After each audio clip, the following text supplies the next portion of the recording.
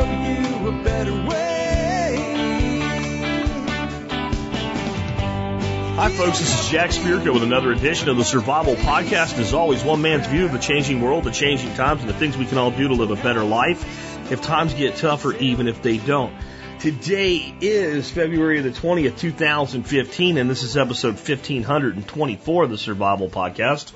Yes, and it is Friday, but you didn't hear it boomed out with the monster truck voice because we're not doing a listener call show today. Nick Ferguson's on his way here. I've got a lot of stuff to get done. We have a major thing going on. We have two major things going on. Nick's going to get here, and right after he gets here, we have a call with our Arkansas client for the major installation we've been talking about up there.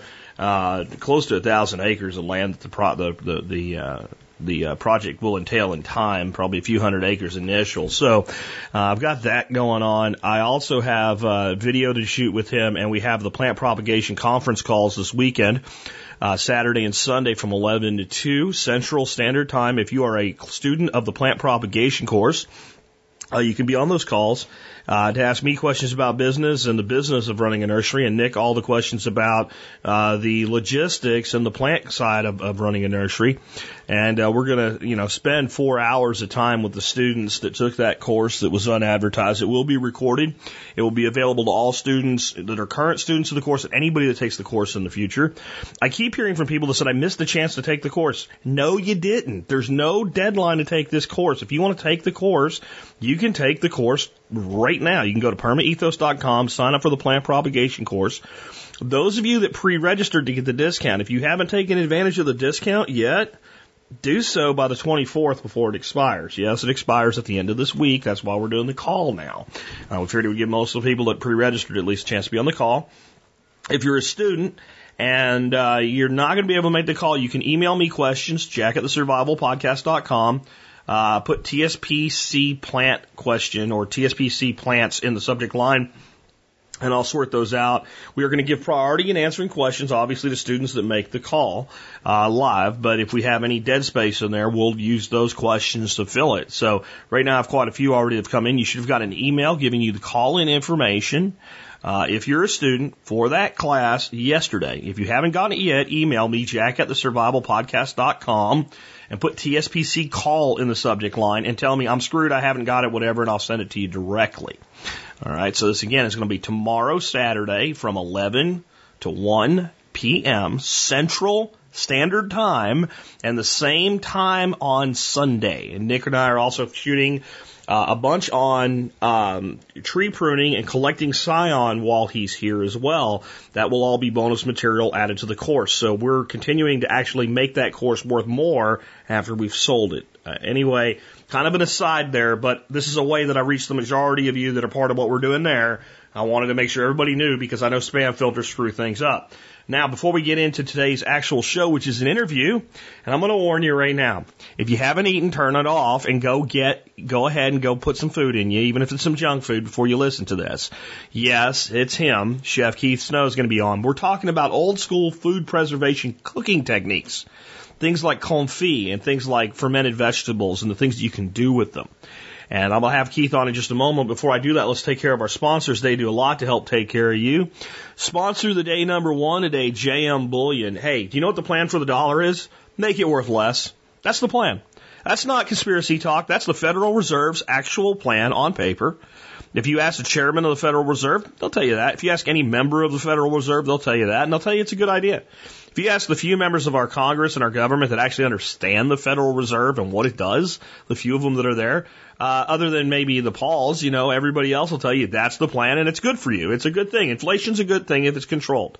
That means that if you took $100,000 and stuck it under your mattress and we had 4% inflation this year, it's worth $96,000 at the end of the year. USA, number one. Yeah, that's the plan. That's the plan. It's no different than somebody coming in your bedroom and taking $4,000 out from under the mattress. That's actually what they do. They steal your money by devaluing it and printing more and giving it to themselves. That is the plan. And with that being the plan, I like to have an insurance plan. in case they ever screw it up and it goes a little faster than they planned, because you know, government occasionally and giant corporations occasionally, and the two of them work together occasionally, get a little cocky and they screw things up. That's why I make gold and silver a part of my investment portfolio. I believe in a very sensible approach to this, 5 to 10% of your net wealth in precious metals, most of which should be precious metals you can put your hands on. Physical metal. I get mine from JM Bullion. I think you should too. Why? Better pricing than Monex and APMEX. Better service than Monex and APMEX. Small company with people that care about you. If you have a problem, email me. I will send your problem to the president of the company, and he will bust whatever head has to be busted to fix it. That's been my experience for 3 years now working with JM Bullion. I have no intention of working with anybody else. The silver and gold industry is tough. Some of you know my history with it. A lot of stuff happened that I would have preferred to never happen in my life. When I find a partner that I know I can depend on, I stick with them. JM Bullion is that partner. Next up today, another guy that's a partner. Been a partner for over 4 years now. It's going to be 5 years in February. Well, it's February. So March, I think, was actually the beginning. So the end of this month, Jeff the Berkey Guy Gleason will have been a sponsor of our show and the work we do for 5 years. So if you want to get a Berkey or you want to get parts for your Berkey, go to directive21.com and buy it from the guy that sponsored us for 5 years. Again, 5 years. Most podcasts have never even thought of lasting 5 years. This is a sponsorship of a podcast that's lasted 5 years. If you check out what Jeff's doing at Directive 21, you'll find all the great stuff from Berkey, and you'll also find a lot of other really great stuff for your preps. He's an incredible guy. He's a maniac at customer service. You know you can depend on him because I do. Check him out today. Don't be the person that buys your Berkey from the non-Berkey guy, the guy at the gun show that started selling them last week because he heard it was a good thing to add to his portfolio.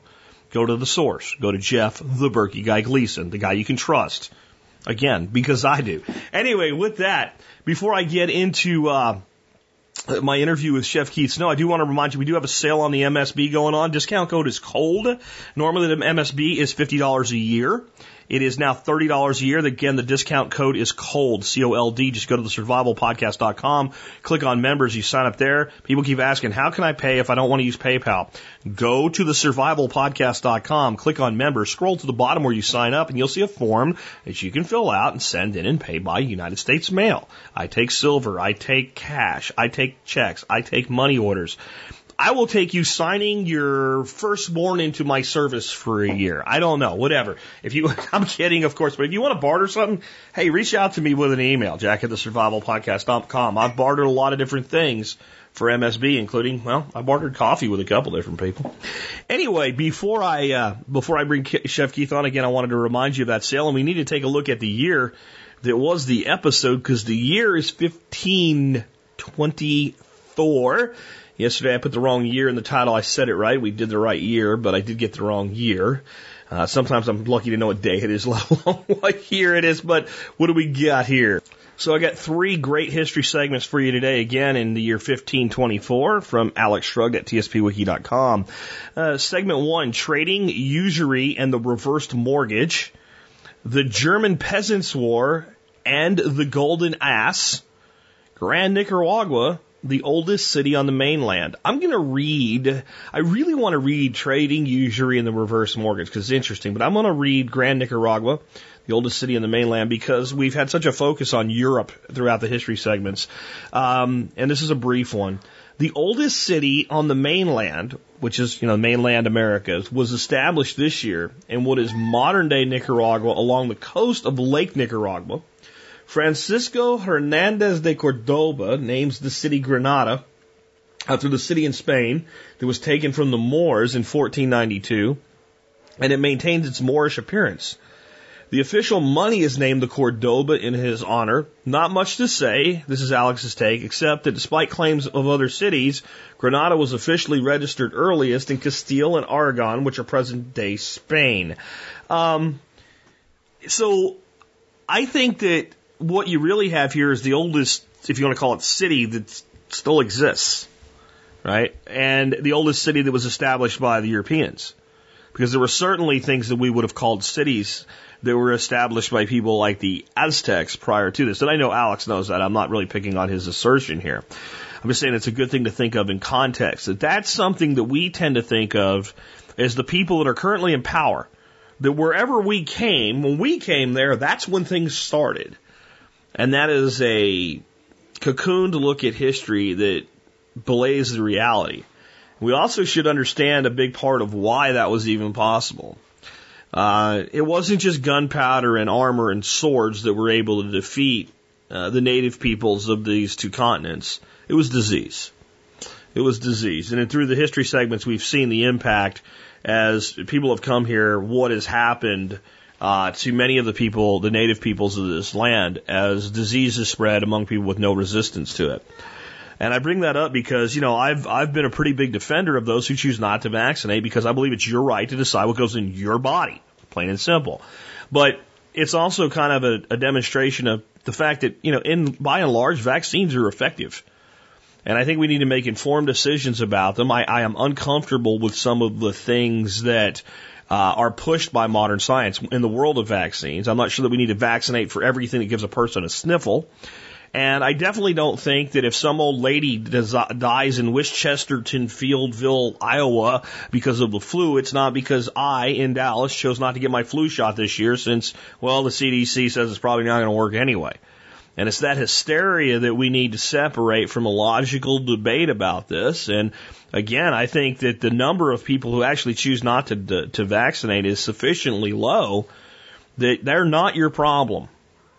But of course, the government doesn't want you to think that way because then you'd think rationally and you might pay attention to what they're doing instead of what some dude in Kansas is doing or not doing with his kids. My take by Jack Spirko.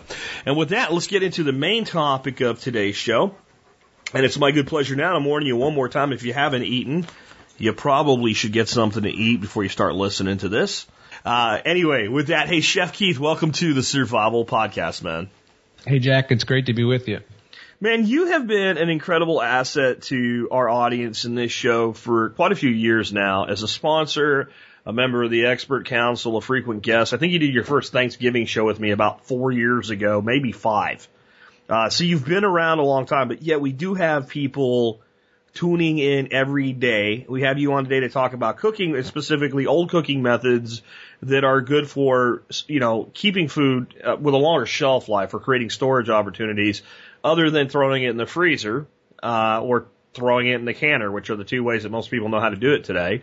But before we get into that, could you just kind of tell people why the hell should anybody care who Chef Keith Snow is? What is your real chef? Did you get an honorary chef title from the Internet Chef Association, or just kind of tell people what your background is. Sure, man. Well, yeah, I started cooking a long time ago when I was about age 14. I'm now 47. I hate to admit it, but so a lot of years of cooking. And I started out at first washing dishes and worked my way up through the ranks and eventually trained with French chefs and really got serious about it probably in the early 90s. And I worked in a lot of different restaurant kitchens, some really fine restaurants and also some dumps. So I've really seen it all. At the end of my career in the kitchen, I was the executive chef of a major ski resort up in the high country of Colorado. So that was a really big position, about $10 million in food and beverage sales. I had several hundred employees and I think 11 or 12 different restaurants and coffee shops that I ran. So throughout my career, I've cooked a lot of different food, everything from managing these skier cafeterias, also to fine dining, to fast food, not like, McDonald's fast food, but quick casual, I'll call it. But I've done seafood in lots of different cultures. So I've really cooked a lot of things throughout the years, and I think all of it was terrific, but I really never found anything I was super in love with until I moved to a farm in western North Carolina in 2003. And at that time, having grown up in a dairy family, my uncle had several big dairy farms. The last one was in the Amish country of Pennsylvania. Spent a lot of time on the farm, really loved the farm and the raw milk and the barns and all that thing. And when I started to have some of my own children, we were at the ski resort working at about 10,000 feet, and we had a daughter, and I said, you know what, let's raise her on the farm. So we wound up with some property in western North Carolina, and we built a barn and a house. So all of a sudden, we moved from the high alpine setting to the beautiful mountains. And at that point, we started to get into local food, and this was right in the heart of the low carb movement, the first one. You know, the whole Atkins thing, and nobody wanted to hear about anything except eating sausages and bacon and eggs for breakfast. So local food and farm to table really wasn't that big at that point, but that's what I started doing is that type of cooking, and I made a lot of contacts with local farmers, and we had horses and gardens and goats, and we were drinking raw milk and, you know, bringing all kinds of food from the field, different farms all around the area. And eventually I wound up doing a television show called Harvest Eating, which ran on a network called RFD TV. I printed a cookbook with a publisher called Running Press, and I basically toured all over the world promoting that. It was all about cooking with local and seasonal food. You can find that book on Amazon still. It's just called the Harvest Eating Cookbook. And I founded the Slow Food chapter with 4 other people in the Greenville, South Carolina. So I was way into this sort of farm to table thing, but I was out in front of it a few years. And as people realized that they needed more than sausage and bacon, if you could believe it, they started to get into local food a little more, and this whole back to the land thing started happening in earnest. And like I said, I was in the right place at the right time, and my website grew, and, you know, I've developed some notoriety on the internet, and the cookbook has done really well.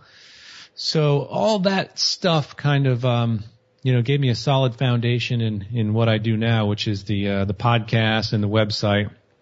But really excited about today's topic, Jack, and I know you should be too, being that you're now the the largest duck entrepreneur in Texas. So I don't know about Texas. I think we are, as little as we are, I think we are probably the source for duck eggs in the Fort Worth area. Probably the Dallas-Fort Worth area is crazy. That's like 6 million people. Because we have people driving from McKinney, which is like, oh God, it's like 50 miles away, through like the heart of the beast of the city, just to get duck eggs. Yeah. It's pretty crazy. Yeah. So we're going to talk about a lot of stuff today. Hopefully we won't talk about the century eggs or whatever. I'm not real hip on that idea, but. Or the pickled eggs. Yeah. Yeah. I like pickled eggs, but you know what I'm talking about, the 1,000-year-old eggs or something they call them. And no, I figure there's a couple things out there that are these Asian egg delicacies. This is how I think they happen. So I think they used to find eggs wherever they could find them, and sometimes they would be half, you know, ready to come out of the egg, halfway incubated. And then they had to eat them, because either you eat or you starve. So you tell the kid it's a delicacy, right? And then sometime down the road, like many peasant foods, it comes back around and becomes a delicacy, and hence you have mullet. Because I don't really see the point of eating a half-grown duck in an egg. But whatever, man. Let's talk about something better. Let's start out with, why would we really be interested in old preservation methods? I know we got a bunch of preppers on the line here, but, we are modern survivalists. We use modern technologies like freeze drying and what I would call pseudo-modern, like canning. Right. Canning for people in their homes is 150-ish years old, right? It's not ancient technology. It's not something they were doing in the 1600s in the French farmlands. So why would people want to learn about these older methods? Well, like you said, there's a lot of newer methods, and I guess one of the newest is freeze drying. I happen to own a home freeze dry machine, so I've been messing around with that. And of course, it's a really interesting technique, but you're talking about quite a bit of electricity, quite a bit of cost. But these old school things, they've always interested me a lot, particularly when it comes to preserving foods. I mean, I've got a line of pasta sauces.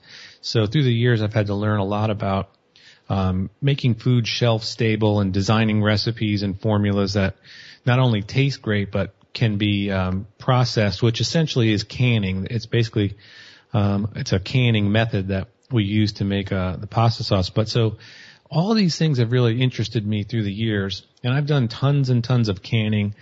And like I said, having seen this kind of farm-to-table movement come on, canning has exploded. At one point, the Ball Jar Company, it was the strangest thing, but they came to me. This is when my cookbook was out, and they actually wanted do a really big deal with me, and they were talking about having these life-size posters in all the supermarkets and the Walmarts. There was supposed to be a harvest eating, ball jar partnership, and it was a very interesting situation, and they were growing at just a stunning rate. They would tell me something like 30% a year. They were having trouble keeping the jars in the stores. So people have really gotten into canning, and that's kind of the tip of the iceberg for preservation. There are other methods out there. And, you mentioned you've got a lot of preppers on the line. You do, and when we think about prepping, a lot of folks right away, the electricity thing comes into their mind, and what if we didn't have electricity? Was there preservation methods way back when? And of course, for just a millennia, people have been preserving foods out of necessity. And, some of the really cool methods, and it's also interesting because there's a lot of science in any of these methods. You have to understand, basic biology and microorganisms and how things work. But one interesting thing is salt drying. And I mentioned Western North Carolina. You get into Kentucky and Virginia and all around there, and there's still people back in those hollers that dry hams. And those are salt cured hams, and they sit in these houses that they have on their property, and there might be hundreds or thousands of these hams that are cured with salt. And that's kind of an American thing to some degree, although they do that type of stuff in Europe as well. But one thing is really interesting with salting is it makes foods like leather. They're completely there's no moisture in them. They're kind of rubbery and leathery, but they can last literally forever when they're salted. And you think of baklava and stuff like that, which is salt cod, and you see a lot of that in Portuguese culture and Spanish culture. Up in Massachusetts, there's quite a Portuguese population around New Bedford and Fall River, and you see a lot of people using salt cod. Have you ever cooked with salt cod? I personally have not, and you got to be careful, I guess, with languages, because when you first said that, I was thinking of the Turkish confectionery stuff. You know what I'm talking about. It sounds a lot like the word you just used. Right, and I may have butchered it, but yeah, I don't know. I just I was like, oh, I was excited. Like, what? That's horrible. I guess not. When they mention it in Portuguese, it sounds one way, and then Americans butcher a little bit, but you can find it in even here in Florida in Publix, they sell it. Yeah, I've seen it. I've just never tried it. Yeah, it's salt cod, and on the face of it, it's, most people would look at it like, what the heck, what could I do with that? But this is something that folks have done for centuries. And if you had access to fish, you certainly could dry it in this method by using salt. And what the salt does is just through osmosis, it draws out the water that's in the cells of the fish, and it impregnates this salt solution, and bacteria just does not do well in a salty environment. And that's what really preserves it. And, pirates and sailors, they used to keep big 55-gallon, drums of salt, and they would salt fish, and that's the kind of stuff that they would live off of. But salt is a huge commodity from the past that we don't realize how important it was at one time. There were, soldiers in the Roman legions were paid partially in silver coin, and at times partially in either beer, ale, whatever you want to call from the time, or salt. Like, salt was a portion of wages to a lot of people at the time. No, that's for sure. That was, hopefully we don't get back to that, Jack, because I don't want to get paid in a bag of salt one day. But yeah, you need it for things like that. And when it's that valuable, when it's equating to your, being able to survive, it's pretty interesting. But you can look at some really fascinating culinary options with something like salt cod. Now, you may think, how the heck do you eat a salty piece of fish? And it's the same thing with that, that ham. When you try a slice of that ham, it's pretty salty. It's very leathery. To me, a lot of Southerners may want to kill me after this, but I don't really like that stuff. It's pretty rough to eat. But this salt cod can be really interesting because you can soak the salt cod. You take it and you soak it in water for as much as 24 hours, and you change that water. And some people will soak it in milk as well. But the idea is a solution like that will slowly draw the salt out. Not all of the salt, but enough of it to make it palatable. And it's still going to have a strange texture even when it's rehydrated and you've soaked it for 24 hours and you've taken a lot of the salt out. But in the end, you've got kind of it's a piece of codfish. But you can make an unbelievable dish, and I wanted to just go over this because this is something, now I'm not sure if anybody in your audience has access to a lot of fish. You certainly could get the fish yourself, salt them, and preserve them like this. But you can also, buy the stuff and keep it in your preps and then cook with it. But a really neat way to work with salt cod, a lot of people will make it into like cod cakes. They'll rehydrate it and they'll mix it. Think about a crab cake and they'll make a kind of a cod cake, and that's pretty cool. And the Spanish do a lot of things with it, and the French do as well. And there's one dish that's called brandade, and it's salt cod, and it's cooked in a pretty unique way. And it has potatoes and garlic and some milk and cayenne pepper and Parmesan cheese. And eventually, once it's all brought together, they bake it in like a gratin with little breadcrumbs on top.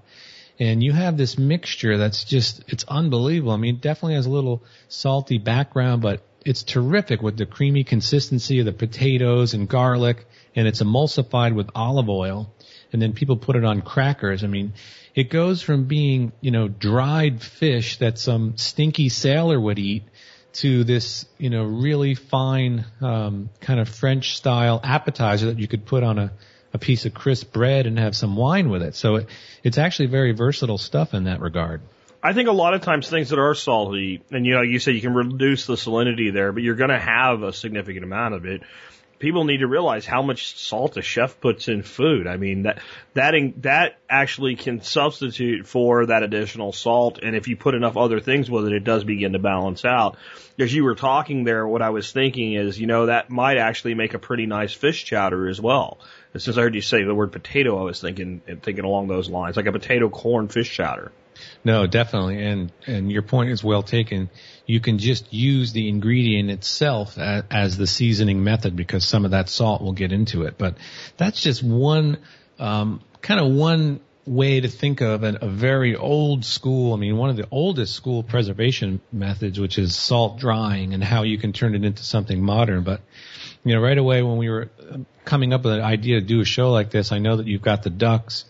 I was thinking about one of my favorite things, which is confit. Can we talk about that from maybe give two different versions of it? Because what you would get if you ordered that in a fine restaurant isn't 100% different, but it usually is done a little bit differently than if you want something that's going to keep well in a cool crock for a few weeks. Yeah, well, basically, confit, C-O-N-F-I-T, confit is basically just means cooked in fat. And you're definitely talking classical French here, but this is something that anybody can do that has access to duck legs and duck fat. And in a lot of stores you can buy duck fat, but in your situation where at some point you're going to be butchering some ducks, you can roast the ducks and you wind up with a lot of leftover fat. And this is something that can be stored in your refrigerator, almost for eternity. Because it's a highly saturated fat, it stores really well. But the method, I'll go through the method of making confit here, and I also wanted to tell your listeners that because it's a little complex, I've decided to put it in a newsletter format. So I'm at the end of the week, I'll send out an email to people that are on the list over at harvesteating.com. If you want to get on that list, you just visit the homepage. But I'll send it out, that way your listeners have access to it. But basically, it's a pretty simple process, and it's a two-part process, and it goes back to using salt as well. But you basically take your duck legs, and those of you that don't know, what a duck leg looks like, it has a pretty heavy layer of fat, more than a chicken. It's got a very thick layer of fat over it. Basically, what you do is take a Dutch oven or some type of a large storage container, and let's say you've got 4, 6, something like that, duck legs. You lay them fat side down, into this crock in a single layer. And then you've got coarse salt. You could use kosher salt or gray French salt or fleur de sel or Celtic sea salt, whatever. You take it and you sprinkle a pretty good, no, I'm not talking about a half an inch, but you sprinkle a good coating of salt right on the duck, and then you toss in some crushed garlic cloves and fresh thyme. And you don't have to be shy about putting in the, it doesn't need to be thyme leaves. Just take thyme and rip it up and throw that in there, and then put a few more duck legs on top, some more salt, some more crushed garlic, more thyme. And then what you want to do is take some plastic wrap, what they call in contact, not over the pot, but you want to push it down in the pot and press down. That way the wrap is on the duck. You cover it, and you want to refrigerate that for about minimum 12, but more like 24 to 36 hours in your refrigerator. And this is curing. What's going to happen is the salt is going to remove liquid in there, and it's going to get in there. And like I mentioned earlier, salt and bacteria don't get together so well. So after, let's just say you leave it in there 24 hours, you take it out, and what you want to do now is run it under cold water. And your goal is to remove as much excess salt, and you just rinse it and kind of rub it with your hand, then put it on a board, pat it dry. And now comes the confit part. That was the curing part. Now you're going to take it and you're going to reverse it, put it into a pot. And you can use the same pot, you just need to clean it out. But put it into a pot with the meat side down so your fat is up, and lay them in there. And then you're going to pour melted duck fat. It doesn't need to be hot, but melted duck fat right over top, and you're going to fill it so those legs are under the fat. And then you take parchment paper, and same method, in contact, press the parchment paper down so it's, in the oil. You cover it up and you put it in a 275-degree oven for 3 hours. And make sure that oven was preheated. So you put it in there for 3 hours. And what's happening in there is that duck meat is going to get super, super, just absolutely succulent and tender. After 3 hours, you take the pot out, put it on the stove, take the cover off, and let it sit at least an hour. And what's going to happen, it's going to cool down. And then you're going to reach in there, and you're going to take the duck legs out. And what I like to do is I take a half sheet pan with a little rack. When you're baking cookies, your wife has a rack. Put the rack in there and just put those duck legs on top of the rack, and then pop them in the refrigerator. They need to be in there for several hours to set up, because they're really soft at this point. So you want them to set up a bit.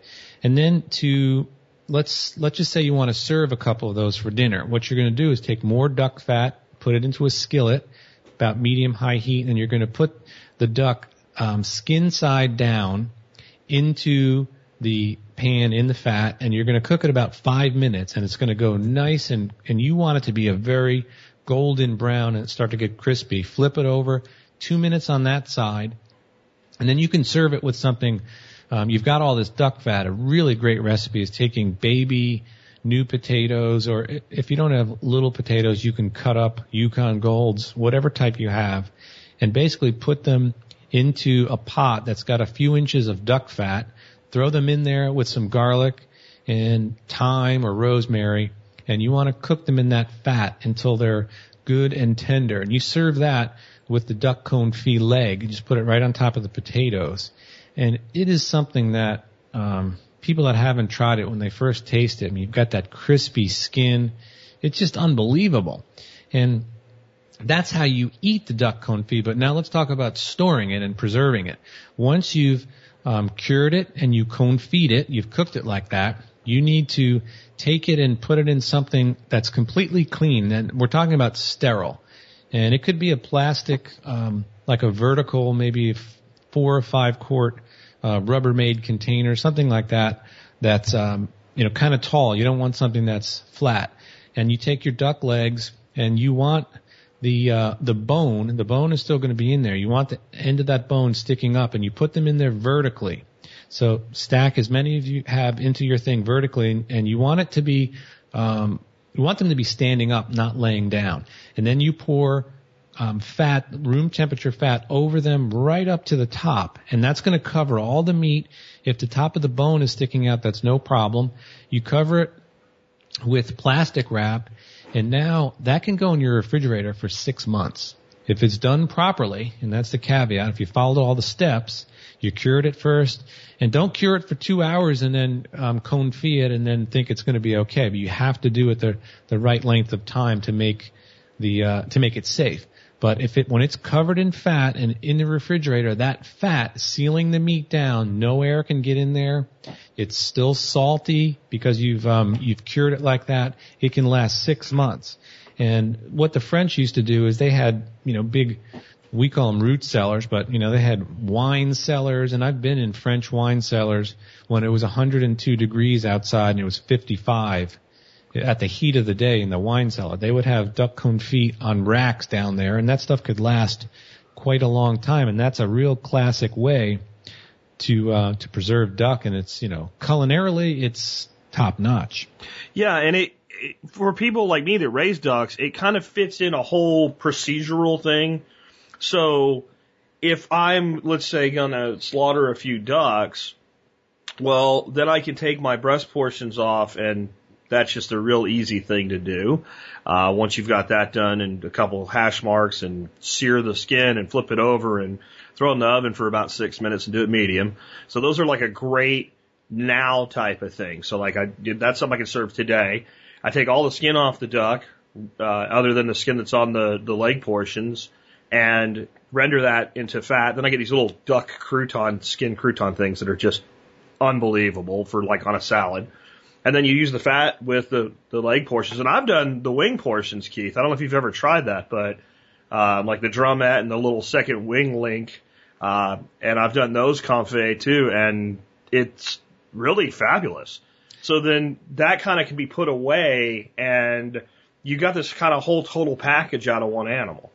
Yeah, no doubt. And another thing that the French do, and I've played around with this, I've done it with pork. I've also done it with fatty fish like salmon, but they call it rillettes. And it's basically taking that concept of preserving with a layer of fat. And basically what you would do, and again, if you've got ducks, you take your ducks and you want to season the outside of a full-size, grown processed duck with salt and pepper, maybe some fresh thyme, and then you want to stuff the cavity with aromatics. Like I would take a big handful of thyme, garlic, ginger, maybe citrus rind, lemon or orange would work. Stuff that in there, and then put your duck in the oven, and you want to roast that duck, and you can cover it. You can do it inside of a Dutch oven, put the cover on, and put it in there for a couple of hours, slowly cooked again, like around 275 degrees for a few hours. And what that's going to do is render a lot of the fat off of the duck, so it's going to be sitting in a pool of fat, and then you're going to have really soft meat. So, same process, let it cool down a bit. Then you want to pick all the meat off of those bones. Now, you definitely do not want to throw out those bones, because you can make an unbelievable duck stock out of them. And in fact, when you do a dish like this, you're going to have a combination. When you get all the meat off the carcass and the bones are out, you're going to have a combination of stock in that, because the bones are cooking, and fat. So you take that and you pour it into a container, and what'll happen is it'll separate quite quickly as it comes to room temperature. So you have a thick layer of duck fat, and then underneath it you have some brown stuff, and that's kind of like a duck stock.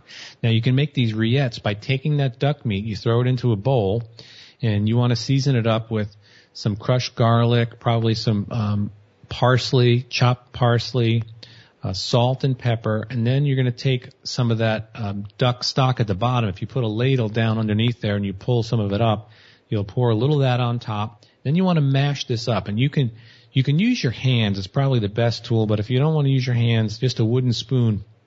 And you don't want to see big chunks of meat.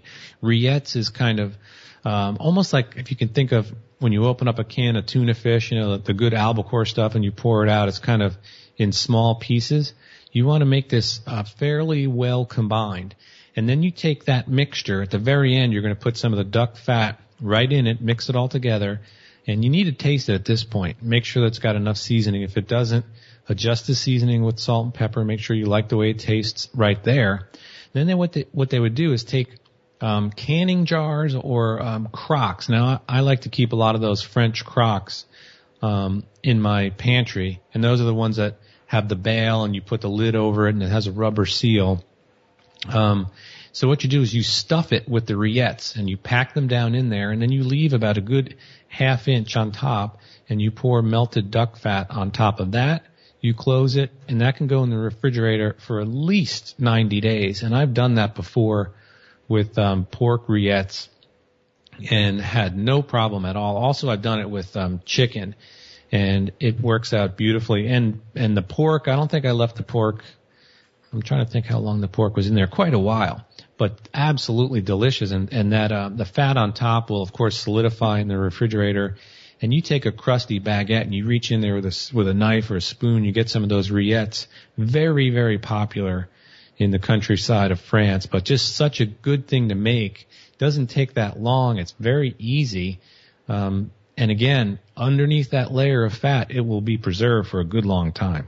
And there's a lot of things we can do this with. People think of duck because it's a very traditional thing. And I think part of why is because the duck is like its own little food factory. You've got the fat, you've got the crisp skin, there's so many things that come off a duck. The stock we can talk about in a second because that's freaking phenomenal. I've made lots of chicken stock and chicken soups in my life and lots of duck stock and duck soups, and duck soup sounds a little funny, but man, it's awesome. But there's a lot of other things we can do. I've seen people do basically a version of carnitas as a confit. My friend Neil, who's kind of fancies himself a home gourmet chef, does chicken that way, and for fat, he uses peanut oil. Yeah, you can do that, and I've seen a lot of really interesting things done with that type of confit meat. Everything from duck confit ravioli to take a corn tortilla and fry it in a skillet with a little bit of oil, and you put some of that wonderful duck confit, maybe some black beans and slow cooked greens on top of that. It makes a really awesome sort of taco or burrito. Oh, cool. So it's versatile stuff. Yeah. Have you ever done many other meats other than duck yourself? Duck, pork. I haven't tried beef. Duck, pork, and definitely salmon I've done in both of those. Oh, you're probably the guy that taught that kid that won MasterChef Junior. Yeah, you see that kid? He did a salmon confit. Yeah, he deserved to win, right? He was pretty awesome. I think he's the one that won. It wasn't he didn't do that the week they had the winner, but I think he was the one that won. And Ramsey and his other judges were pretty impressed that he would even try that. Yeah, these methods, they sound a little, anytime you get the snobby French in there, it sounds a little difficult, but in reality, it's very easy, and it's just awesome fun. I mean, I love those type of projects. I mean, that's something that I really like to do, is making, different, I call them kitchen projects, but stuff like this is really cool. Not too long ago, I made some, what you would call, they call it potted ham. It's pork rillettes. And I made it just before Christmas, or actually maybe it was after Christmas, but I gave lots of it away to neighbors, little crocks of it. And I used a little bit of pink salt so it would have, more of a ham-looking color, but you don't need to do that, because when you do it with duck or pork, it's going to look, kind of dark-looking. But either way, it's delicious stuff.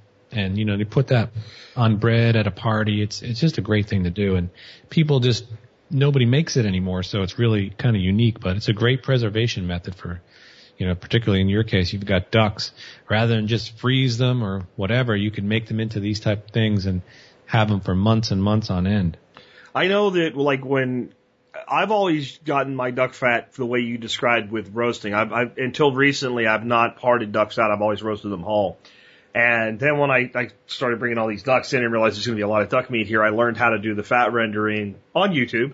With basically you take a pot with a little bit of water in it so that it doesn't burn it first, and you slowly heat it and you cook it down. It's the same way you render basically pork rinds and get lard. And when I saw that, I'm like, oh man, what are those little crispy things like? And the first time I made them, they're like crack.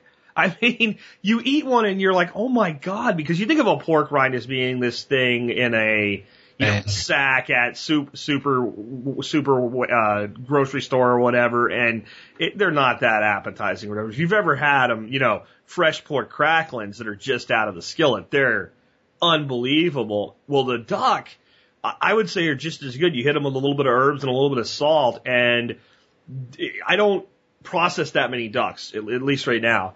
But they've become, when they're available, my new crouton. Yeah, it's again, it's really, it's rich tasting, and when it gets crisp like that with a little salty note, yeah, it's amazing stuff, no doubt. So can we talk about some other ways that we, can use older techniques? Pickling is a traditional method of preserving food, and, today people think pickles are kosher dill spears, and they try to replicate those. But there's a lot of different ways that pickling's been used to preserve food traditionally. No, that's for sure. That's a very, very old method. And I love making what you would call kosher dill pickles. My mother-in-law, who's German, has a great recipe. Basically, that's a hot packed pickle. It's there's a boiling brine that's poured over cucumbers, and usually you'd want to use Kirby cucumbers, and then they're run through the water bath canner. So that's trying to kill off bacteria, not to use it to your benefit. So in Montana, we would get these local cabbages and make sauerkraut, and I bought the crock, the big heavy German crock, and those things are not cheap, but they're heavy. I bought a big one, and it's so simple to make something like sauerkraut, which is basically, it's just a fermented vegetable. But that's not, the only one you can do. But making sauerkraut, shredded cabbage, and it's got to be, again, a sterile situation, put into the sterile crock, and then you take salt, and you just, you sprinkle salt, more cabbage, and you take this big wooden thing, and the kids had a ball, beating up the cabbage like a big plunger type thing, almost like when you make butter, but bashing it down, and as it goes down, you can start to see it, the salt hits it, start to release its liquid, and we put probably 8 or 10 big cabbages in this crock, and at the end, after really smashing it and layering it with salt, not as much salt as you might think, there was quite a bit of water in there, and then it has a weight that goes on top, and it's a stone or a ceramic, 2 ceramic halves, and they sit on top, and you cover the top with some cabbage leaves over the top surface of the shredded cabbage, and then this sits and it kind of pushes everything down. The cover goes on it, but it's not an airtight cover, and that's the key here. And what happens is it'll start to ferment, and it doesn't take long for the fermentation process to start, just a couple of days. You can hear it, and we had the crock up on our counter, and you'd be sitting there chatting, and you'd hear the noise, or the lid would kind of make this little funny noise, but after a couple of weeks, and then a little longer, like 6 weeks, you would take, it had gone through and done its fermentation process, and it produces lactic acid, which is a very, very inhospitable situation for bacteria. So at this point, that stuff is preserved, and crocks of sauerkraut can last a long time, in a cool, dark situation. But, now that we live in a somewhat modern society, we would take them out and put them in sterile canning jars in the back of the refrigerator. And I've eaten those in the past that were a year old, and they're just as good a year later. I'm kind of betting we have the same crock. I just looked up my order on Amazon from years ago. It's made by a company called Schmidt. Geratop German fermenting crock pot. It has the 2 ceramic weights. Mm-hmm. And I bought you mentioned a big one. I bought a 5-liter one, and as preppers, you always want the biggest thing you can get. And I was like, is that big enough? And it doesn't look enormous, but it's pretty big. And like the first time I made sauerkraut, and I realized since like we're a family of 2 and my wife won't eat it, I make way more sauerkraut in one of those crocks than I need to make for probably 6 months. And when I have it, I'll eat a little bit of it every day just because it's so dadgone good for you. And my favorite thing to do with sauerkraut made that way, I like to do caraway seeds with the Bavarian style thing. I'm kind of addicted to caraway seeds, and they're just awesome. Yeah, and that's so true. I mean, a lot of people nowadays, people have realized that the good bulk of your immune system is what happens in your intestines, and something like this is loaded with just billions of bacteria. So eating a little bit of it every day is really good for you. And when we had it, and we're definitely going to make it again soon. I should go heck now because they're pulling them out of the fields now here in Florida. But that is such a good thing to eat. And there's a lot of ways. I had made some around the same time. I had made some home cured pastrami, and, smoked it and all that. And I had nice thinly sliced home smoked pastrami. See, this is why you're a pain in the ass. You on the air and I'm hungry. Yeah, I'm making myself hungry, but when you put that sauerkraut on and a little Dijon mustard, I mean, it was awesome. I know I brought my neighbor. I like to give my neighbors food.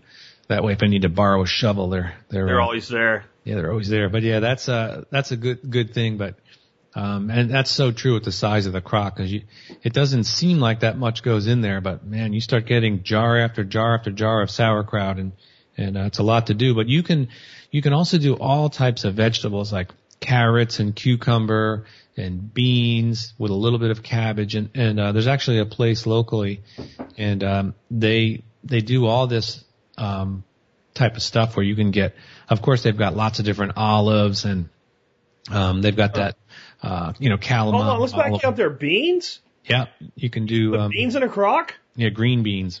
Oh, okay, green beans. Okay, okay. I was thinking like brown beans, and no, brown beans and cabbage. That sounds good, but I don't think you can. That's weird. Brown beans. I guess you could try it, but it seems like they would go to mush, right? Yeah, they would. But beans are great, and carrots and cauliflower is one of my favorites. But if you do it and you ferment those, again, you can just line. This is where it's really key to have an extra refrigerator. Anyone who's really serious about prepping, you start doing this kind of stuff, you'll want an extra refrigerator. But you can just put a few hundred jars of, maybe not a few hundred, maybe 100 jars of these fermented vegetables, different ones, and they're incredible. I mean, when you have a sandwich, just open one of those and take a few spoonfuls of that stuff out of there. It's just really, really pleasant to eat. So that's another way. But I know how much you like peppers. Yeah. And you and I have a thing for peppers. And I mess around quite a bit with cayenne peppers and also with these daddle peppers.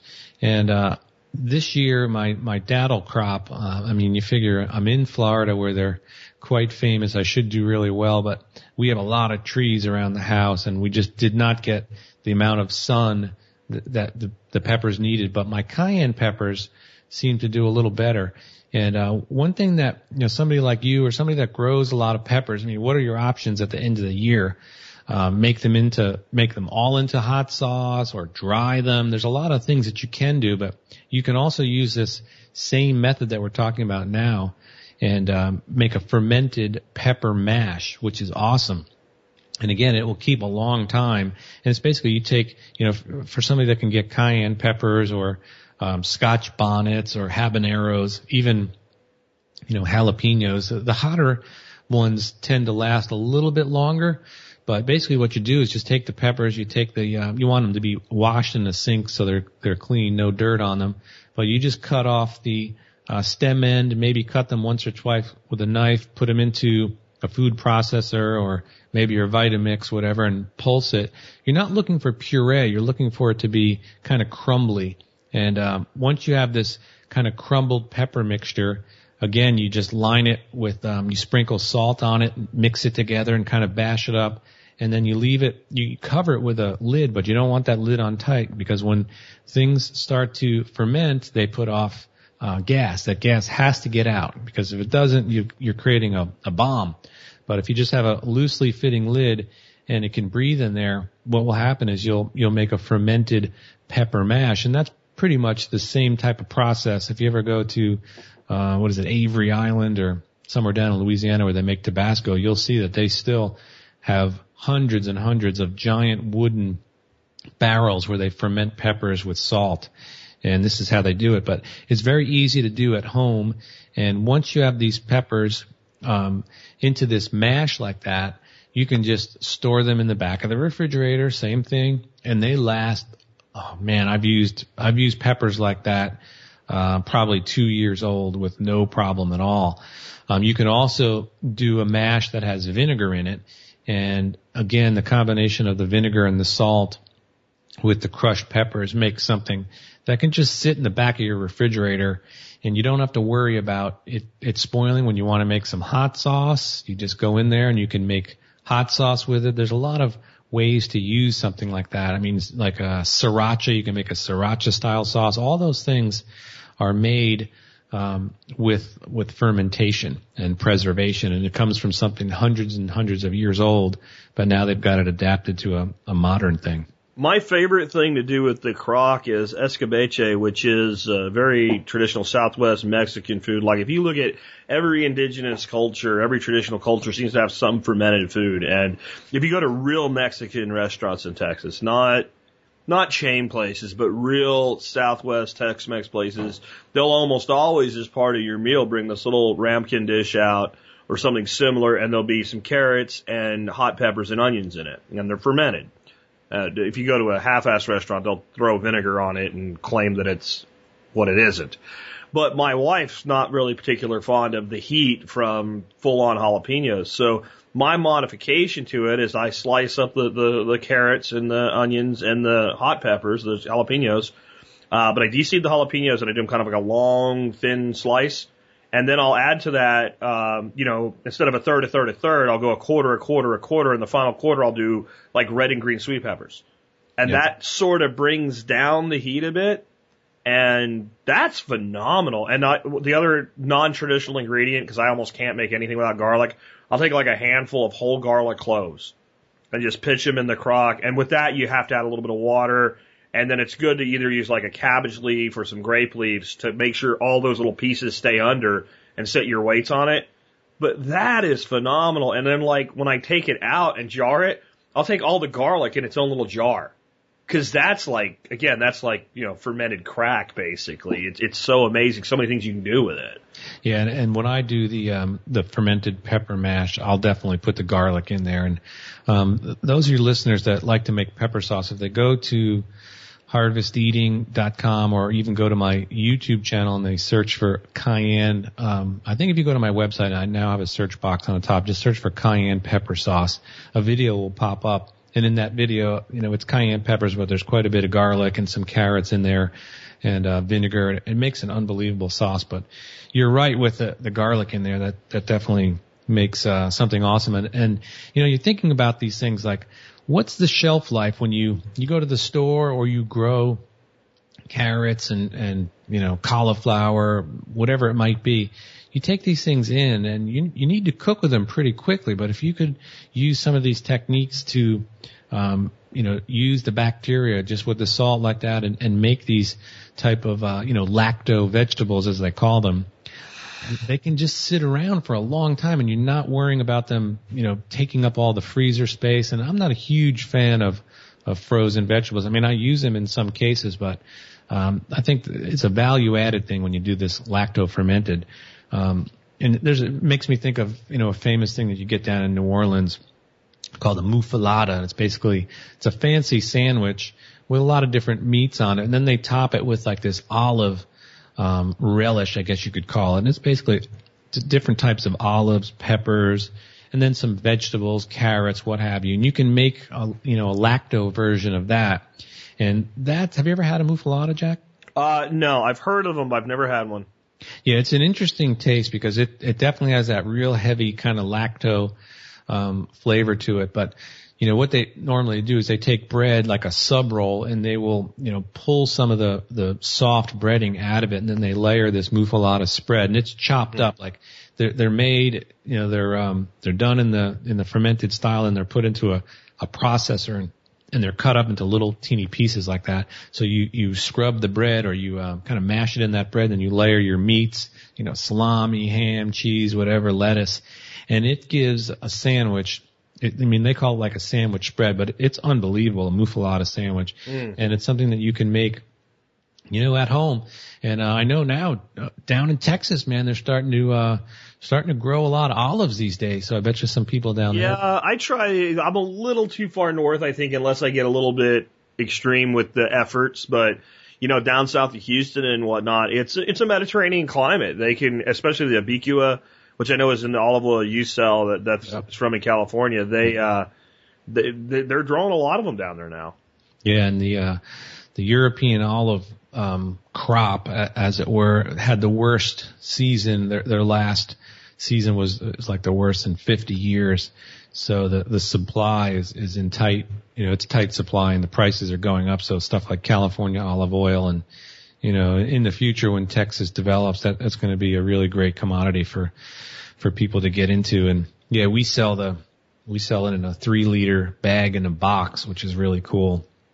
And it's that exact variety you mentioned, but really good stuff. And it lacks that. A lot of times the European olive oil has a real kind of a grassy bitterness that some people don't like, but the oil that I sell, in that variety is really, very palatable and delicious to cook with.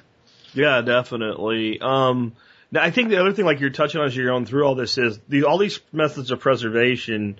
Like some of this stuff, you just eat it as is, like a confit is just fabulous. But a lot of this other stuff, it's like you have to understand that it's not just you're preserving it as it is; it becomes an ingredient. So, like I was talking about the escabeche. So one of the cool things you can do with that is next time you're making a pizza, and I don't make a lot of pizza because I do keep the carbs down, but like a thin crust pizza, instead of using regular sweet peppers, since you cut them in pretty long, the escabeche is not like a relish. It's chunky. It's big, long, whole, like something you'd see on a salad bar at a restaurant. So you can pull just the sweet peppers out, but now they're spicy from the exposure to the jalapenos, and use those as a topping on pizza. And I think when you start experimenting, you can figure out ways to get the members of your family to go, I don't like that taste, you might imagine who, with the fermented foods, to actually eat them. Right. Yeah, and you mentioned that, and I think of another. I don't know if they make it too much in Texas, but it's definitely kind of a Yucatan Peninsula thing. It's they call it like snapper Veracruz. Mm-hmm. We do that here. Yeah, and that's a really terrific way, and it's got that whole kind of salty sort of pickly thing going on. Usually has capers and parsley and tomatoes, and different spicy peppers, but a really great thing with vinegar. And they usually it's red snapper that they do that in, but yeah, red snapper Veracruz is basically a take on escabeche to some degree, but wonderful flavors, like you said. I would love to try it on a pizza. Nice. I mean, you could use all of it. I don't know, carrots I don't know why, it just seems wrong. But like the onions and the hot peppers you could use. But the nice thing when you make that is that the sweet peppers take the heat on, but they're still nowhere near as hot as like a jalapeno or serrano or whatever. And so you get a little bit of heat with them. And then you get that tanginess from the fermentation. And it's just kind of an awesome way to do things without, everything, like we said, you don't have to drench everything that you're quote unquote pickling in vinegar to get it pickled. And there's a life, going on inside these fermented foods. The lactobacillus, as you're saying, is a recharge to the gut. But my other kind of favorite method of preservation is dehydration. Not freeze dry, but just, good old fashioned dry it out, whether it's a solar dehydrator, dried in the sun, whether it's an Excalibur. And until I started cooking with them, I never appreciated one of the real benefits to dehydrated foods, and I know as a chef, this would appeal to you, is the concentrated flavor characteristic that can be extracted. So like, if you rehydrate a carrot in a soup, it comes out pretty good. You rehydrate celery, onions, they kind of cook in anyway. But if you use those three components of the mirepoix in a dehydrated, methodology into something you're slow cooking in a crock pot that's going to be a soup or a stew, the amount of flavor they impart to the broth compared to the amount you use is really striking to me. I know the first time I ever did that, I was like, wow, there's a different punch to the flavor of, like, let's say the gravy in a stew or the broth in a soup. No, that's a good question. And having messed around, and it's almost the same thing with freeze dried too. But any type of method like that, but definitely just straight up dehydrated. Because vegetables, and they have a lot of water in them, but when you remove that water, you concentrate, like you said, the flavors tremendously. And one thing that we used to do is, in North Carolina, they would grow a lot of plum tomatoes. And we would pick bushels of these things and take the stem end off, cut them in half, and just grab them with your hand and squeeze really hard. Most of the seeds and stuff would come out. Then we would put them on boards, and this is in the heat of the summer, and we just let them kind of go in the sun, and it would take all day. But and you can do it certainly in an oven, in a 170, 200 degree oven. You do the same thing, and the idea is to get as much of that seeds and scum, the pulp, out of the tomato, but you leave the skin on the tomato, just scrape that out, cut them in half, put them on a sheet tray, and you can put a little, garlic and some fresh thyme or rosemary on top of it, drizzle a little olive oil, salt, and put it in a slow oven like that. And you talk about concentrated flavors. I mean, it makes something that's just unbelievable. And again, going back to the whole under the fat method, people in Italy have been doing this for centuries. They dry tomatoes like that in that Mediterranean sun, usually the San Marzano variety. Then they put them in crocks, and they'll, put garlic in there and herbs. They'll cover it with olive oil, and they store it like that. Now, I've tried that as well in the refrigerator, but I've dehydrated tomatoes until they were leathery. They were really dry, covered them with oil, and left them in there, and just picked at them, maybe process them a little bit with some bell peppers and put them on toast or grind them up and make sort of a sauce for like a focaccia bread, even a soup, tomato soup with some of those kind of sun-dried tomatoes in there. Really unbelievable. But I was thinking earlier about something that's, totally different than what we're talking about, but preserving cream. Now, one thing that I do quite a bit, and there's a video and probably a recipe in my cookbook for those of you that have it, it's to make creme fraiche. And what the, old-time dairy people would realize is, they didn't necessarily have a dairy barn, but they would go and milk their cows, way out there in the pasture, and they put those, they put it in wooden barrels, essentially. I'm talking way, way, way back. And then they would, on horse and buggy, bring it back up to the house. And sometimes it would be hours and hours on a hot day. The natural enzymes and bacteria in the milk would culture it and turn it into what we would know today as creme fraiche. But a modern version is heavy cream. I take heavy cream and I inoculate it with buttermilk, but the buttermilk has to be the cultured buttermilk. And the recipe is about 1 pint of heavy cream and 2 tablespoons of cultured buttermilk. You put that in there, mix it up. I just use it. I do it in a little, like a little jar. So I'll put the cream in there, the buttermilk, mix it up, cover it with saran wrap. And what I've noticed is you need it to be, close to 70, 75 degrees for it to work, and it takes 24 hours. And the next day, after 24 hours, you pop it in the fridge, and when it cools down, you've got this thick, sort of slightly sour but very nutty, unbelievable concoction. And what we noticed is even here in Florida, we keep our house, it's like 65, 67 degrees. So above the refrigerator, we have a cabinet above the refrigerator, and because the refrigerator puts out a lot of heat, it's like a 79, 80 degrees up there. So we'll take it and we'll pop it up there. But if you can try creme fraiche, that's a way to take heavy cream that would spoil. You make it into creme fraiche, and again, you're creating a lactic acid in there from the buttermilk, and that sours it. And because it's sour, it prevents it from spoiling as fast. And we've had that stuff in there, 6-8 weeks, and it's just as good at the end as it was in the beginning. Can you talk about some of the things you can do with that? Because that's a very versatile ingredient. Oh yeah, well the salt cod brandade that I mentioned earlier, mixing some of that creme fraiche into that dish is excellent. But we do a lot of things with that. I mean, the kids will have a bowl of cereal with a heaping tablespoon of, and this is one ingredient that's funny because it can be used sort of, you have cereal, you're thinking of a sweet kind of concoction. You can put it on your cereal. It makes that amazing. But at the same time, you can make, a jerk chicken burrito and put some of that same creme fraiche on that, and it's awesome. You could put it on top of a tomato soup, or let's say you make a green pea soup with a little dollop of creme fraiche on it, or a crab and cheese omelet with a little creme fraiche on it. There's a zillion ways to use that. One of the things that we do is when they're in season, we buy those big juicy dates, the ones that they're kind of expensive. And it's not the kind that are already pitted in a little box. These are the ones you find in the produce area. They're Californian dates, Medjool, something like that. Big meaty ones. And they've got the pit in them. And for some reason, those dates and creme fraiche together is a combination that my kids love. So they'll just take a little ramekin with a quarter cup of creme fraiche and a handful of dates and just dip that in there. And the dates and creme fraiche is just a match made in heaven. So we love that stuff. Actually, my wife just took the creme fraiche container out of the refrigerator and used up the last tablespoon. So I need to make some more. But that's I'm wondering, I guess the best way to explain it to people would be is if you'd put sour cream on it, you'd use this. This is like a richer, thicker, better version of sour cream. Way better, yeah. Yeah.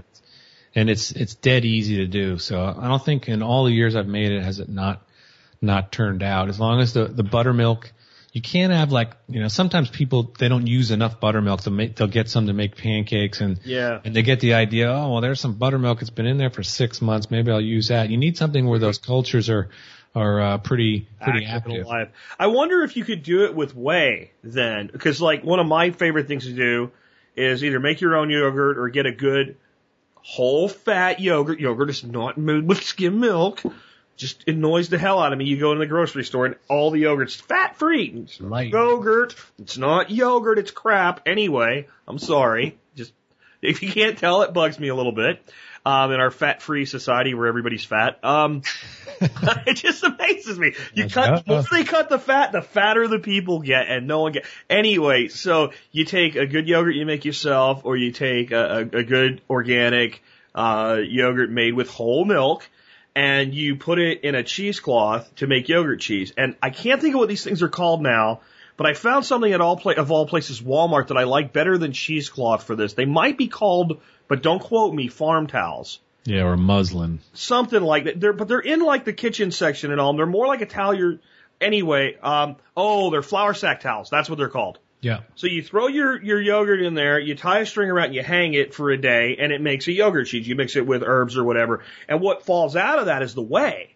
And that's just teeming with lactobacillus. So absolutely. Yeah, no, that's the other way to make it is just the way you said. And, okay. And because it does taste a little different than the cultures that they use in buttermilk. Buttermilk, yeah. But I've made it that way because I love that. The cheese you're referring to, they call it Lebne, and that's really great. That yogurt cheese with chives and a little bit of salt. That's amazing stuff. Way better than store bought. So they've ruined cream cheese. I mean, they put so much guar gum in it. It's basically silly putty anymore. Yeah, the reason I like to do the yogurt cheese is it's like the gateway to cheese making, because people are like, I gotta buy this and I gotta get a pot and I gotta stir this and curds, and it's like, no, take the yogurt. You can go buy whole milk yogurt in the store if you can find it. Dump it in the flour sack towel, tie it in a string, hang it over a bowl, hang it over something, because a surprising amount of liquid's going to come out of there, and don't throw that away. The reason it made me think of it is a lot of times when we do like the fermented vegetables, I'll make a batch of yogurt cheese right before we do that.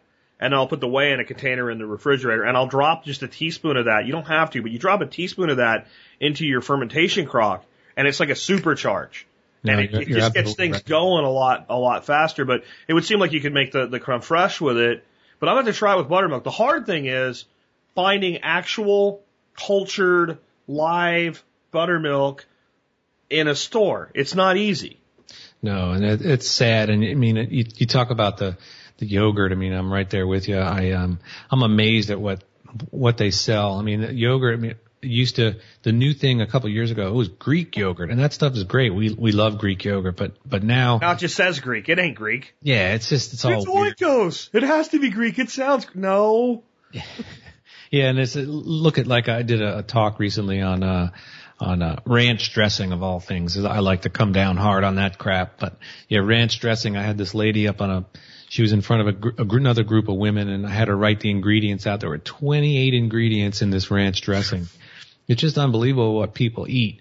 But that's you'll see recipes all over the internet, particularly when you're making something like that pepper mash, and they'll definitely talk about using a little bit of whey in there, because it does just what you said. It's like a supercharged fermentation, and that's the key, is when you're doing things like this, when that thing starts to ferment, you want that colony of bacteria, because it's a war in there. You've got salt, and the idea is the salt basically keeps, because there's going to be bacteria in the air that you breathe it all the time, no matter how clean your peppers are, the crock, there's bacteria that you don't want in there. And what the salt does is it basically, it's like getting the bacteria in a headlock. They're still there, they're not going anywhere, and it waits a few days until that lactic acid, the good stuff, starts to build up and multiply, and then it gets to a point where you can take the headlock off the bacteria, the salt can, and then it's just killed off. So that's a great point. Between the salinity and the acidity, your bugaboo bacteria are just toast. It's not happening. Yeah, and of course the government has all these warnings and all, but people have been eating fermented sauerkraut since the first time somebody put too much salt on cabbage and left it in a bowl by accident. And I have never heard of anybody dying of nothing from eating sauerkraut. No, yeah, they've got to baby us, Jack. We're not smart enough to do it on our own. It's like the less living food we put in our bodies, the sicker we become as a society, and the more they sterilize the food. It's just the way they're treating humankind. It's just like the way they treat weeds in a field. You keep putting poison on it. And when the crop is adversely affected, the solution is greater amounts of poison and sterility. And then you wonder why nothing's healthy. I mean, that's just a symptomatic thing of society. But yeah, the yogurt cheese is something I'd advise anybody to try that because, and I'm sure you could probably come up with 4 or 5 more freaking recipes that'll make us hungry as hell. I haven't eaten yet today and it's 2 o'clock here. But the beauty of that is some fresh herbs, a cheesecloth or a flour sack towel or whatever, and a jug of yogurt, and you can be eating cheese you made. And it's not like cheddar or anything. It's a soft cheese. You can be eating it tomorrow. And then that opens up the whole, oh, I can do that. And then here's all these other things you can do. And then when I first heard how to make yogurt, it was the most stupid, simple thing I had ever heard. I thought there was like this complicated way you make yogurt. And basically you fill up a bunch of containers with milk and you put a little bit of yogurt in each one. And then you set it at a particular temperature and you hold it there for a period of time. And then you have yogurt. And you just keep doing it. Yeah, and it is great. And the more foods like that you eat that have those beneficial bacteria in there. And like you mentioned, I mean, if you look at the standard American diet, I mean, it's not good food, but there's very little living food. Everything is just dead. And if you just eat the majority of your diet is dead food, it's not good for your body. But if you're, having things like fermented vegetables and real quality fats like this duck fat and things like that, this kind of cheese and with all this whey and stuff, I mean, that's definitely the way to make your body healthy. And you got any ingredients for that or any ideas to use that yogurt cheese in? Yeah, well, we used to make that quite a bit. And one thing that I loved is we were growing potatoes at the time. Wow. So I would take potatoes and I would rub them in a little bit of duck fat and some kosher salt and bake them to the point where they were looking wrinkly. So they were very, very well, where the outside is starting to get crusty. And I cut across in the top, so lengthwise and then, widthwise, squeeze it and then take that yogurt cheese. But I would flavor that stuff with quite a bit of freshly snipped, we used to call them pasture chives because they grew wild. And we would put tons of chives in there and a little bit of salt and then also some cayenne pepper and put that in baked potatoes. And that was just unbelievable. But also just as a spread on top of a really crusty whole wheat bread, that's an amazing thing. And then we would also take that and make these German-style pancakes, which were very, very thin, almost like a crepe, but had that nice kind of buttery, griddle brown marks all over it. And we would take cheese like that and put local honey in it with some, pan-toasted almonds. Mix it in. Now I feel stupid that I never put honey in that stuff before. Yeah, it's really good. The other thing, oh God, you can't. That can't not be good. You just think the two really flavors merging, and go ahead. I'm sorry. Yeah, no, like that with some orange zest, and then take that and stuff it in those those little telling me, man. Roll it up, awesome. But yeah, that stuff is money.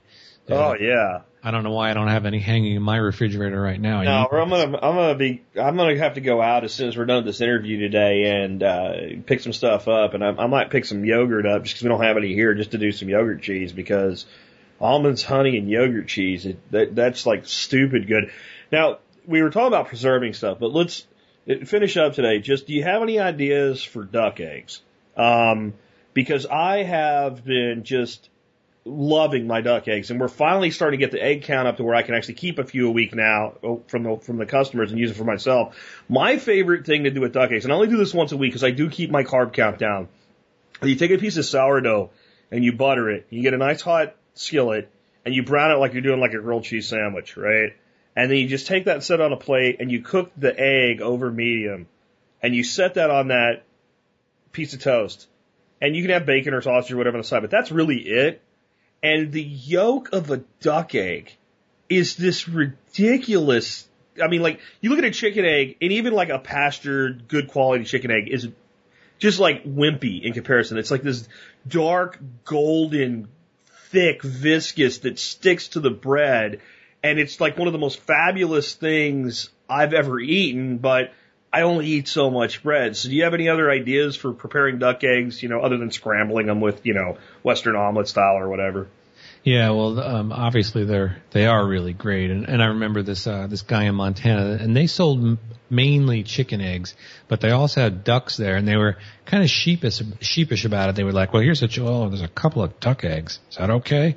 And I'd be like, yeah, I'll live with that, because they're so awesome.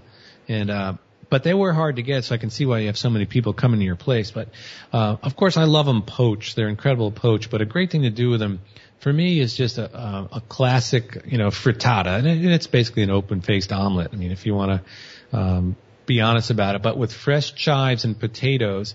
And how I like to do it is take some olive oil in a good nonstick skillet, put a little bit of olive oil in there, and some nice potatoes that are diced in about a 1/4-inch square. And then over a low to just coming to medium type heat, you put those potatoes in there and you just cook them for a good long time.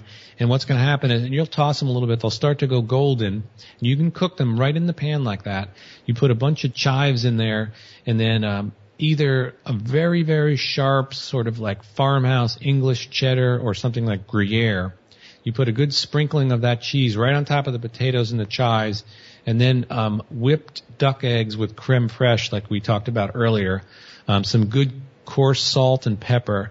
On top of that, you pour the eggs in there, you turn off the heat, and the whole pan goes into about a 320-degree oven.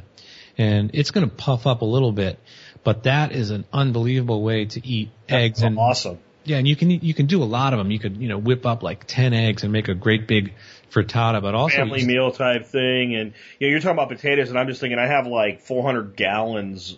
That's a little exaggerated, but it's not that much of Jerusalem artichokes here, and I could substitute those for the potatoes. Yep. Yeah, that would be awesome. But also, I mean, we love that duck eggs baked. We would make different muffins and stuff and cakes with them. I mean, they're super versatile. The lift they give to any kind of a cake or anything like that is substantially an improvement over a chicken egg. Yep.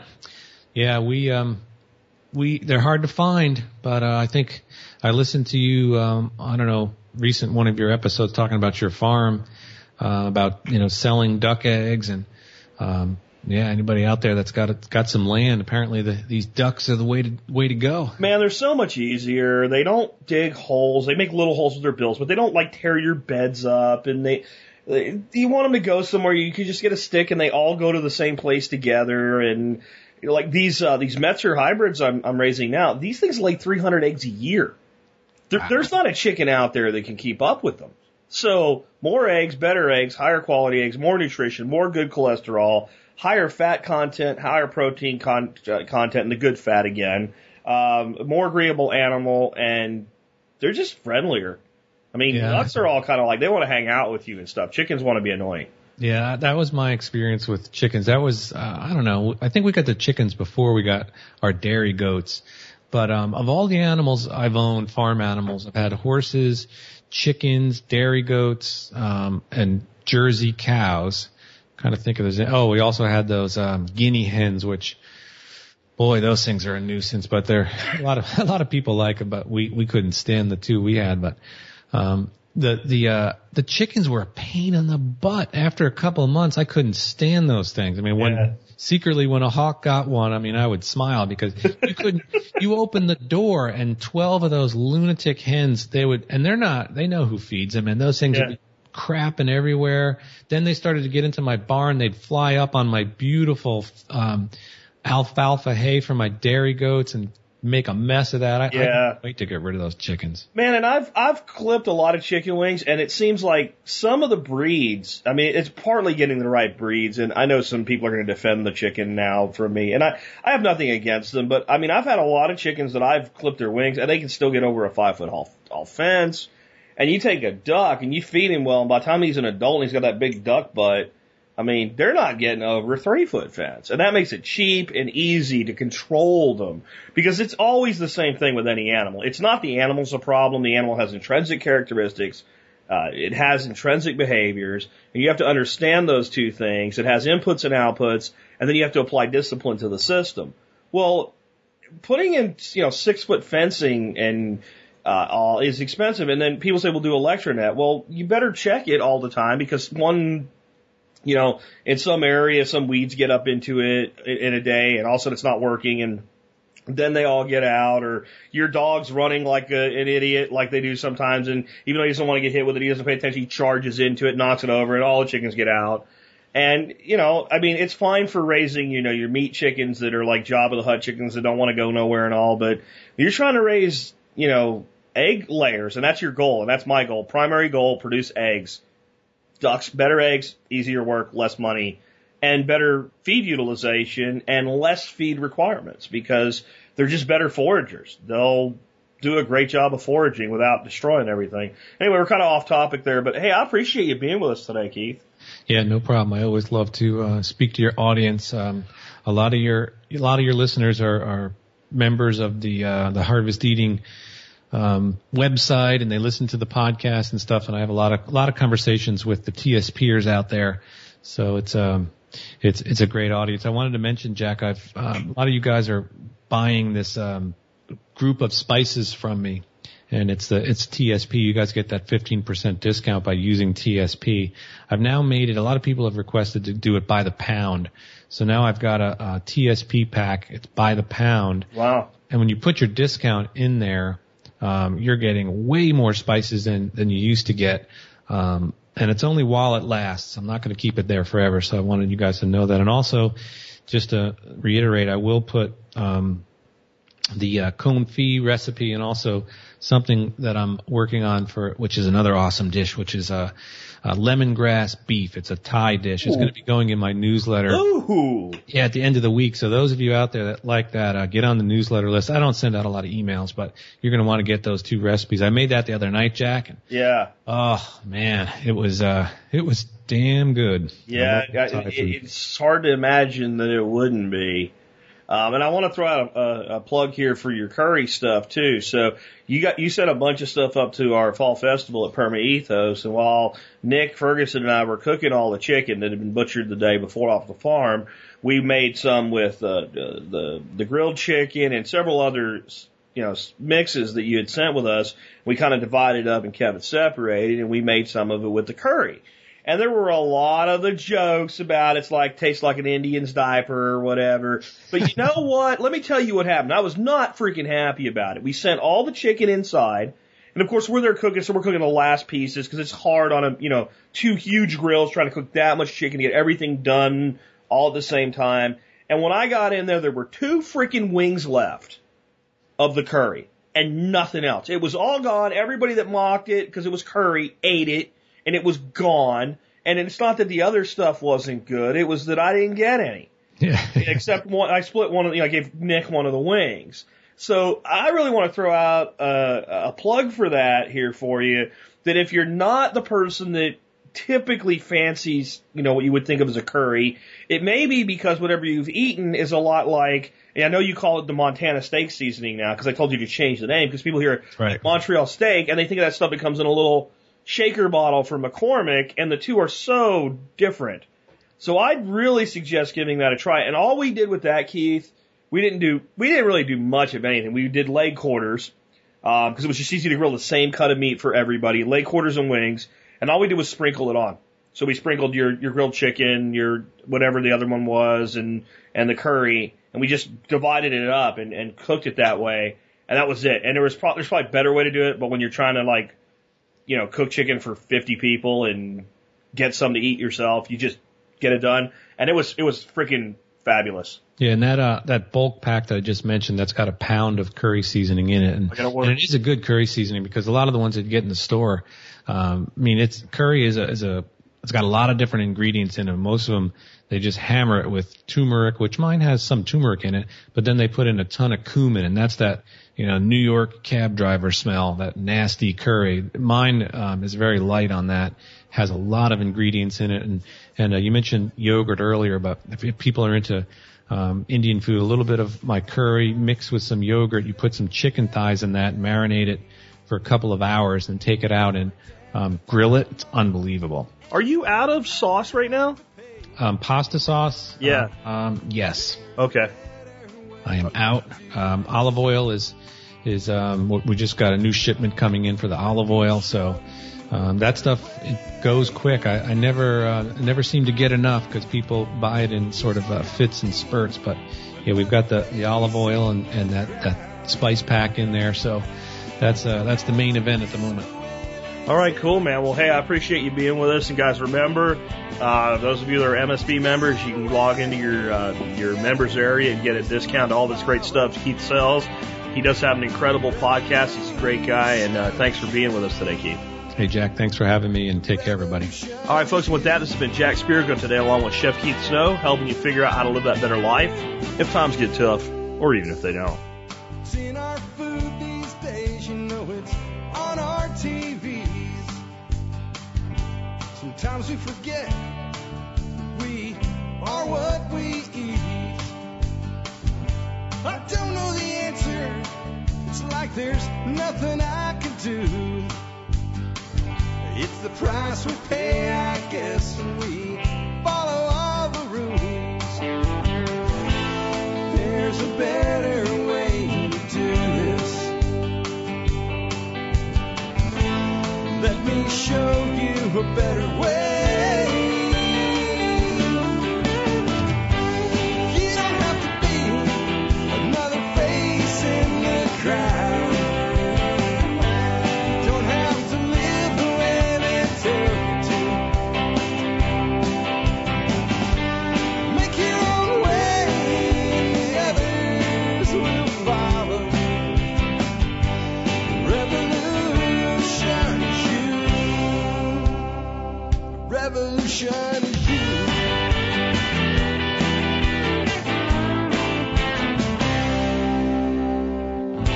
Someday we'll realize our children just can't pay.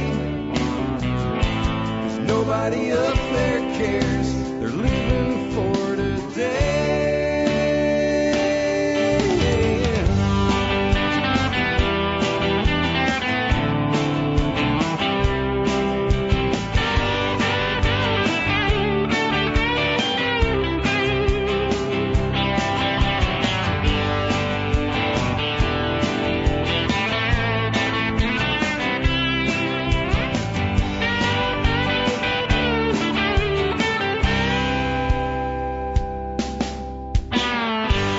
You don't have to be another face in the crowd. Don't have to live the way they tell you to. Make your own way, and the others will follow. The revolution is you. The revolution is